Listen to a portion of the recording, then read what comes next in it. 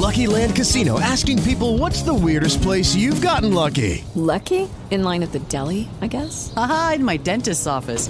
More than once, actually. Do I have to say? Yes, you do. In the car before my kids' PTA meeting. Really? Yes. Excuse me, what's the weirdest place you've gotten lucky? I never win and tell. Well, there you have it. You can get lucky anywhere, playing at LuckyLandSlots.com. Play for free right now. Are you feeling lucky? No purchase necessary. Void where prohibited by law. 18 plus. Terms and conditions apply. See website for details.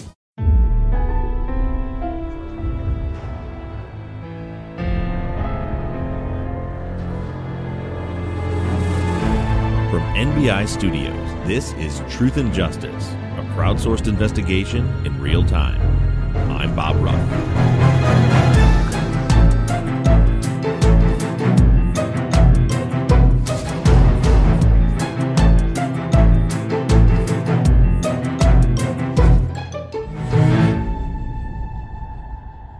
Hello, everybody, and welcome back to Truth and Justice. Mike has allowed me to do the intro this week. So I'm going to take full advantage. I want you guys all to know that Zach is out on assignment this week. It's only me and Mike in here. So we're not going to have any of that exciting banter you get from Zach when he's in the studio, but he'll be back next week. In the meantime, it's just me and Mike here, and we are doing the Friday follow-up for Season 11, Episode 3, The Crooked Cops. In this episode, I showed you how the state's case against Pablo was absolutely and completely fabricated, and that the police knew, Swainson and King knew that Pablo wasn't their guy before they ever took him to trial. We got a lot of questions from you guys, so we're going to get right into it right after a break. Texas Ranger James Holland is a legendary interrogator. They call him the serial killer whisperer. You can't hide those indications, and that's why yesterday I knew that he did it. But now, shocking interrogation tapes reveal how the super cop really operates. And that's why they asked me to come in, because I'm special. From Something Else, The Marshall Project, and Sony Music Entertainment, this is Smokescreen. Just say you're sorry. Listen and follow on Apple Podcasts, Spotify, Amazon Music, Stitcher, or wherever you get your podcasts. All right, let's jump right into these questions. I know you got a hard out this afternoon, Bob, so here we go. First question's from Natasha. Not a question. She says, but seriously, WTF in regards to this episode? What's she talking about?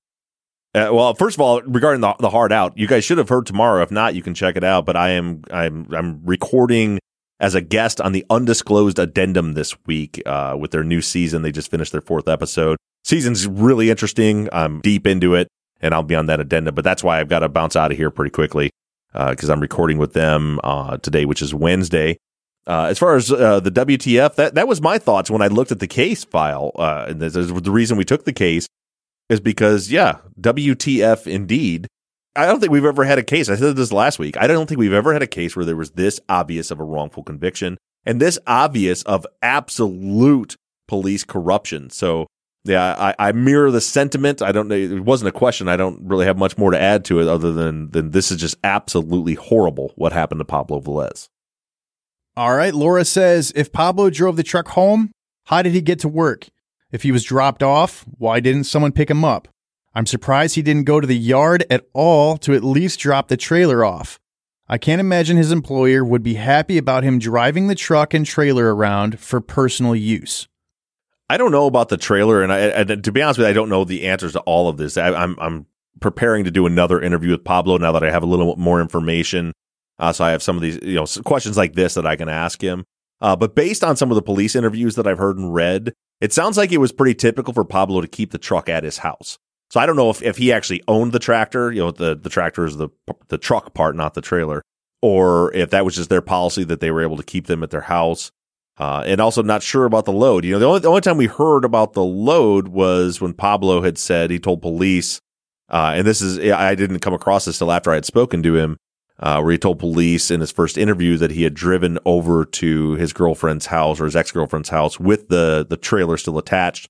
But these are things that I hope to clear up soon when I talk to Pablo again. All right, Courtney says, how on earth did they suppress the notes about the lineup? There's no other.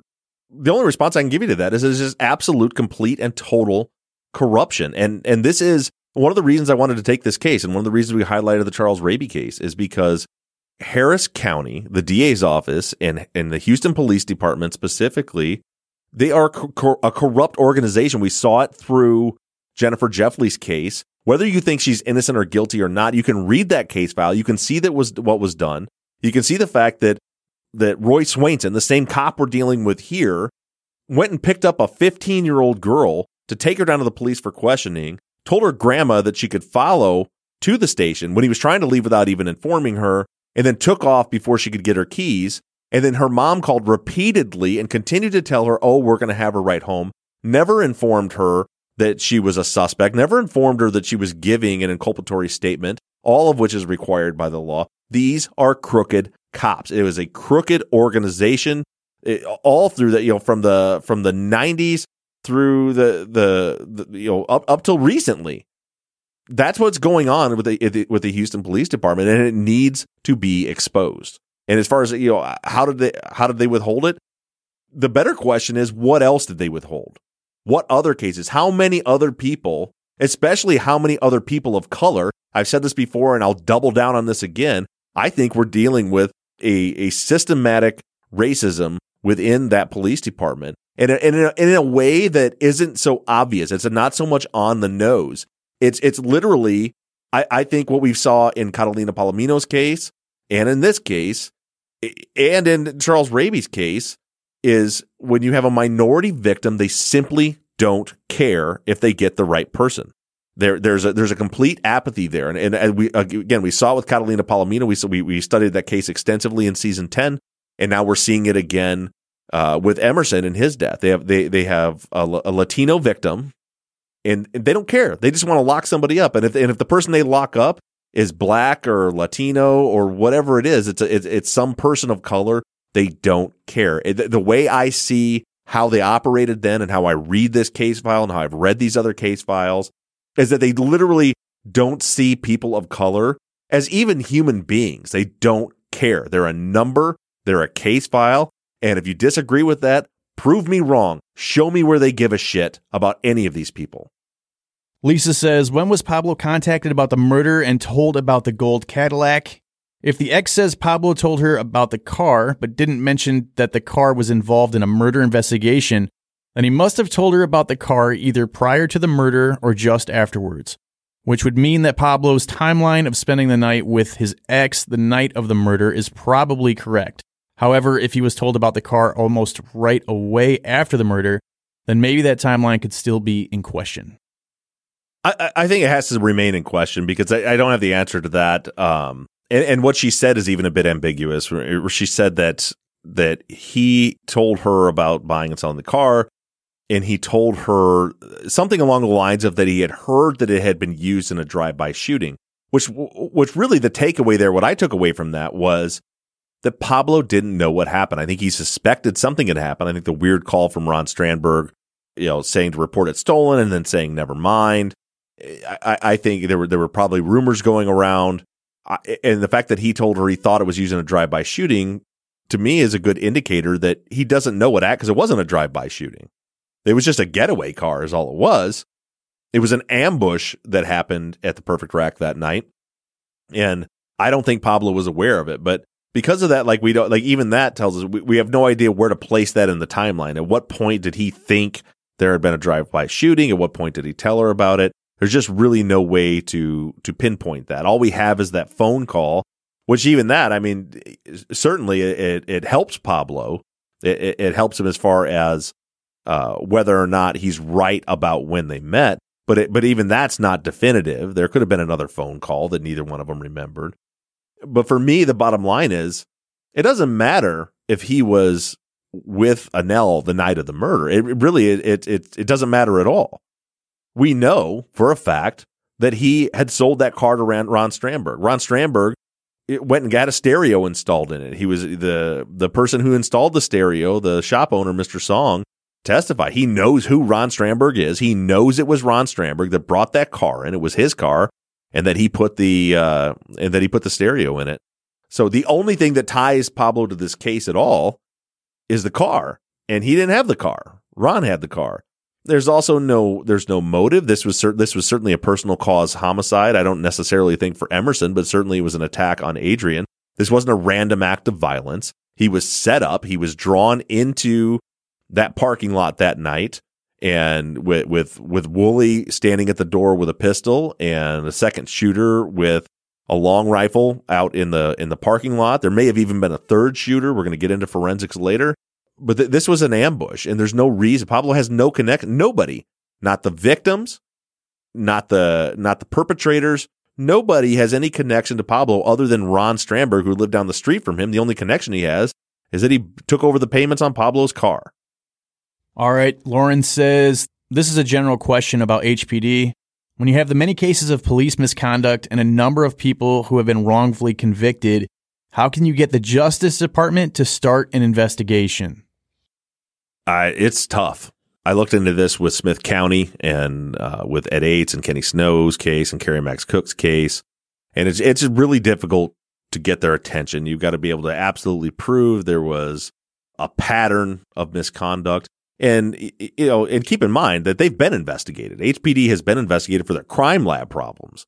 Both the fingerprint lab and their forensic labs have been investigated by the federal government because they were falsifying documents. They had misleading practices. They had people lying, experts lying on the stand. Like the corruption in that city has been well known and well investigated over the years. With Lucky Land Slots, you can get lucky just about anywhere. Dearly beloved, we are gathered here today to... Has anyone seen the bride and groom? Sorry, we're here. We were getting lucky in the limo and we lost track of time.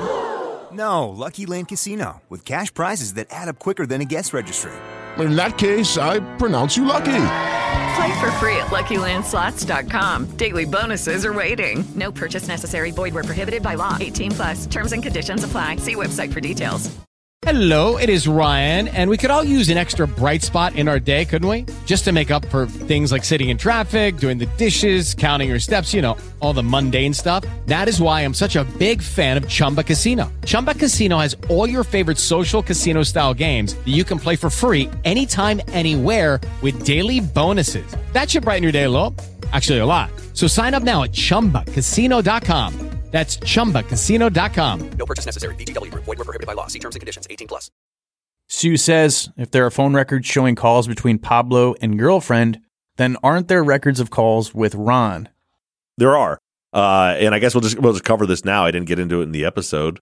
But yeah, in Pablo's phone records, we see a call from Ron at 5:00 in the morning. Another call, I don't remember the exact times, but another call from Ron a little bit later that morning, matching up exactly with what Pablo said. So yeah, the phone records do confirm it. However, it's worth noting, I don't think this is the case, but I wouldn't be doing my job if I didn't point it out. When Pablo's speaking to me now, he has the knowledge of those phone calls already. So it's possible, I'm always being cautious about what I take for fact and what I continue to look into further. It would be possible to create that narrative after already knowing what the phone records say. I'm not saying that he did that. I don't think that's what he did, but it's at least worth noting that. But yeah, the phone records do confirm what Pablo said. And on that note, over the next couple of weeks, you're going to hear more about the phone records, and you're going to hear why I still 100% believe Pablo Velez is innocent. He had nothing to do with it, and that I personally do believe him when he said he got that call to report the car stolen. And that's what that call was at 5 a.m. Okay, on the subject of phone records, Kim says, do we have access to the phone records? And how long of a time span do they include? I wonder if they show he stopped talking with the ex-girlfriend and then had that call the night before the murder, among other things the call records could show. I'm going through the phone records right now. As I said, I've checked on them with Pablo, and I've also checked into a bunch of other connections through the phone records we have available to us. I haven't looked so far into them to see about phone calls back and forth with the ex-girlfriend, but I will be looking into that. But just know in the next couple of weeks we're going to hear a lot more about the phone records, and there is a lot to be learned from them. All right, Brian says, are you hoping this case will maybe give you a chance to get more access to Jennifer from season 10? It seems all this information can only help with that investigation as well. I mean, not really. I'll certainly, anything we find, I will pass along to Jennifer's attorney. But yeah, I don't know. As I kind of filled you guys in at the end of that season. I wish we could have done more there. I find it really, really sad and unfortunate that we weren't able to get the access that we need and move forward. And to be very transparent, I haven't heard from any of the Jeff Lees since the season ended. I reached out to them to let them know that we were going to be ending it and why. And you heard my kind of message to them in the last episode, and I didn't get any response from them at all. So it's unfortunately one of those things that drives me nuts. I believe Jennifer's innocent, and I believe that we could help a lot more with her fight for freedom. But at this point, it seems like the family has put their faith 100% in their attorney, and they don't seem to be looking for any more help from us. So with that, we have to move on, and I wish them all the best. Joanne says, more of a statement than a question, but why was Pablo so laid back about reporting a car stolen? None of that part made sense to me. It was still in his name, it was stolen, and he didn't seem bothered at all about what happened to it. Surely that would mean he wouldn't be paid for the car if it was gone. I think that Pablo, I don't know. It's another follow-up question that I'm going to have for him, but it sounded to me when he explained it to me that I don't think that he necessarily thought it was stolen. He wasn't, in his mind, he had sold it to Ron. It really wasn't his problem anymore. He said he knew the police weren't going to come out at 5:00 in the morning to look for the stolen car. And also he was exhausted. He had been up all night. And so he wanted to, at that point, what's the difference in calling it 5 in the morning or calling it 9 in the morning? He wanted to get to sleep, and he didn't want to stay up and deal with the police if they did show up. There's a lot of reasons why he didn't, it wasn't a big deal. And before we got a chance to do anything with him, he got the, never mind, it's no big deal, call from Ron afterwards. So I don't know. The whole thing seems a little bit weird, but we all kind of live in our own little bubble, right? In my world, I'm very particular about just about everything when it comes to any kind of business. So if I had let somebody take over payments on a car, which of course I would never do, and they told me it was stolen, I would be on it. I'd be talking to the police. I'd be talking to insurance, things like that. But there's just a lot of unknown factors there. But I will ask Pablo about that next time I speak to him. It is Ryan here, and I have a question for you. What do you do when you win?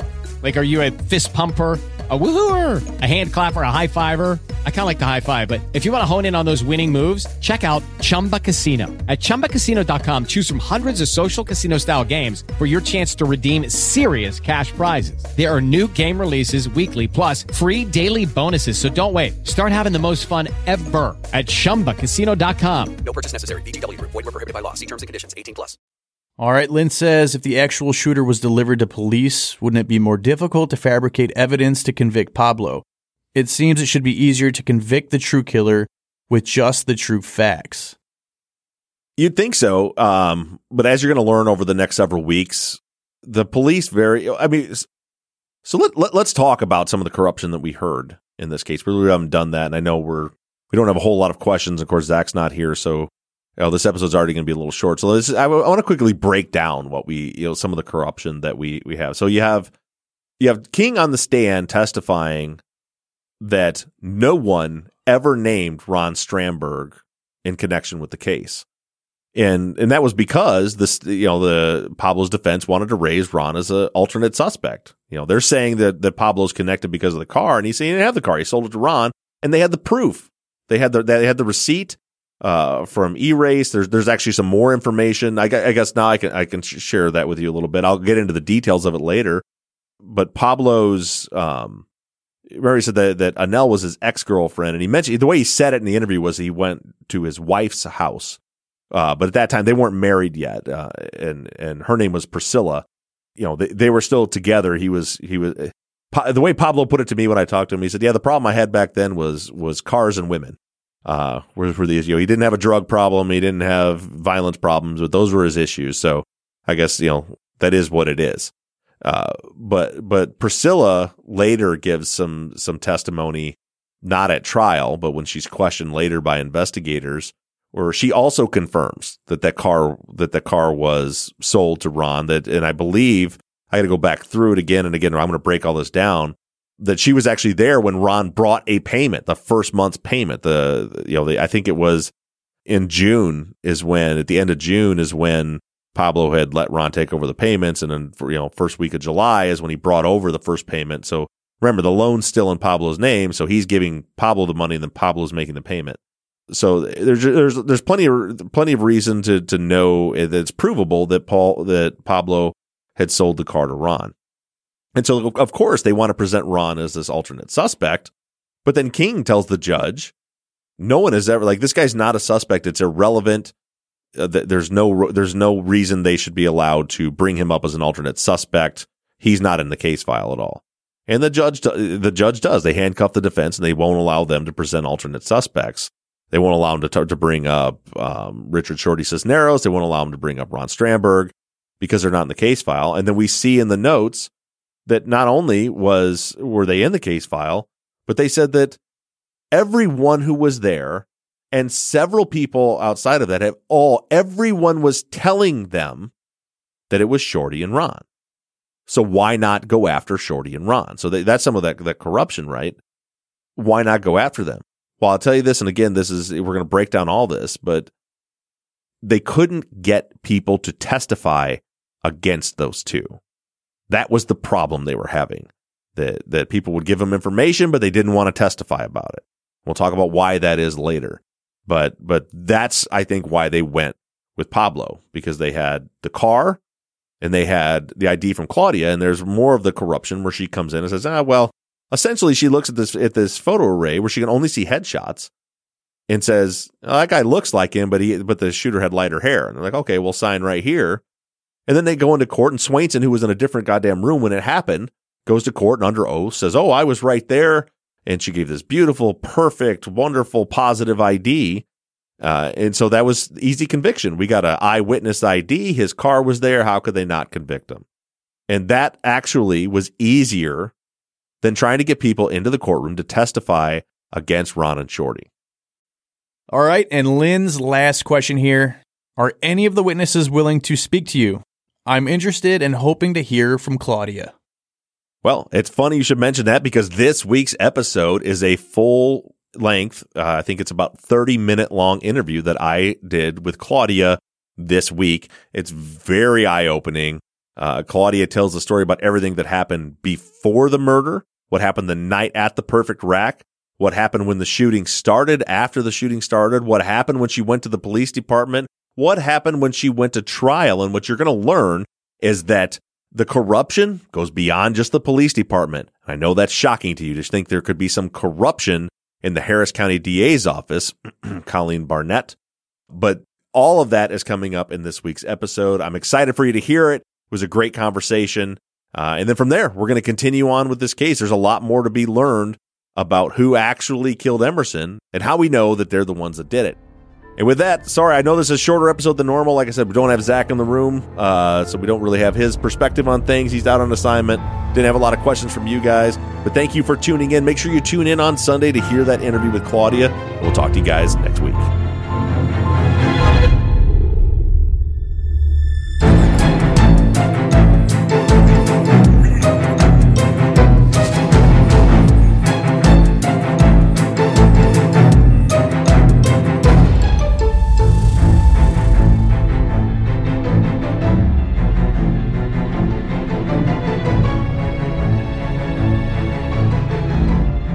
Truth and Justice is an NBI Studios production and is distributed by Wondery.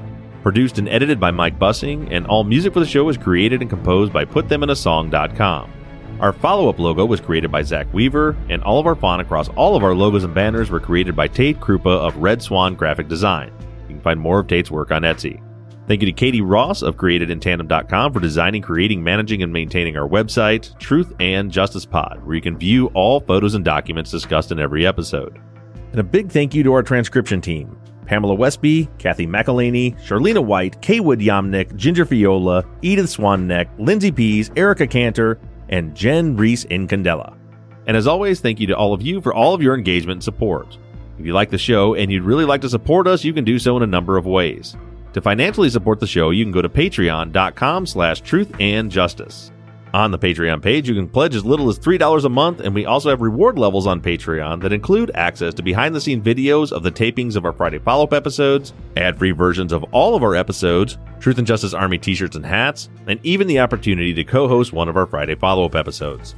You can also help us out by going to iTunes and leaving us a 5-star rating and review. And lastly, you can always support us by supporting the companies that sponsor this program.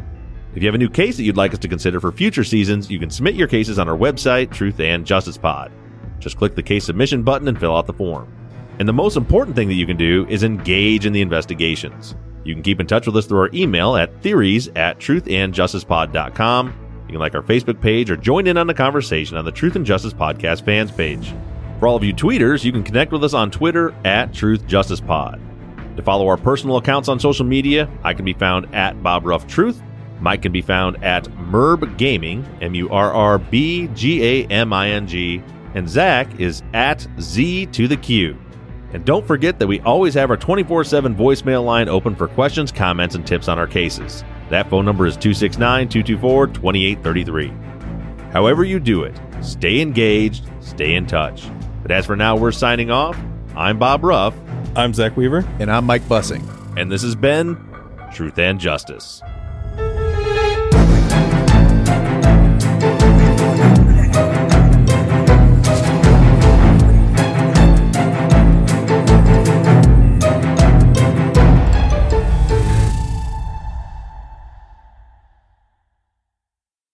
We got a lot of questions from you guys, so we're going to get right into it right after a break. How's that? It was great. That was really good. Was it one of my better ones? Probably the best one you've ever done. You know what it is? It's that I'm jealous. I know. I got to keep you on your toes. Yeah.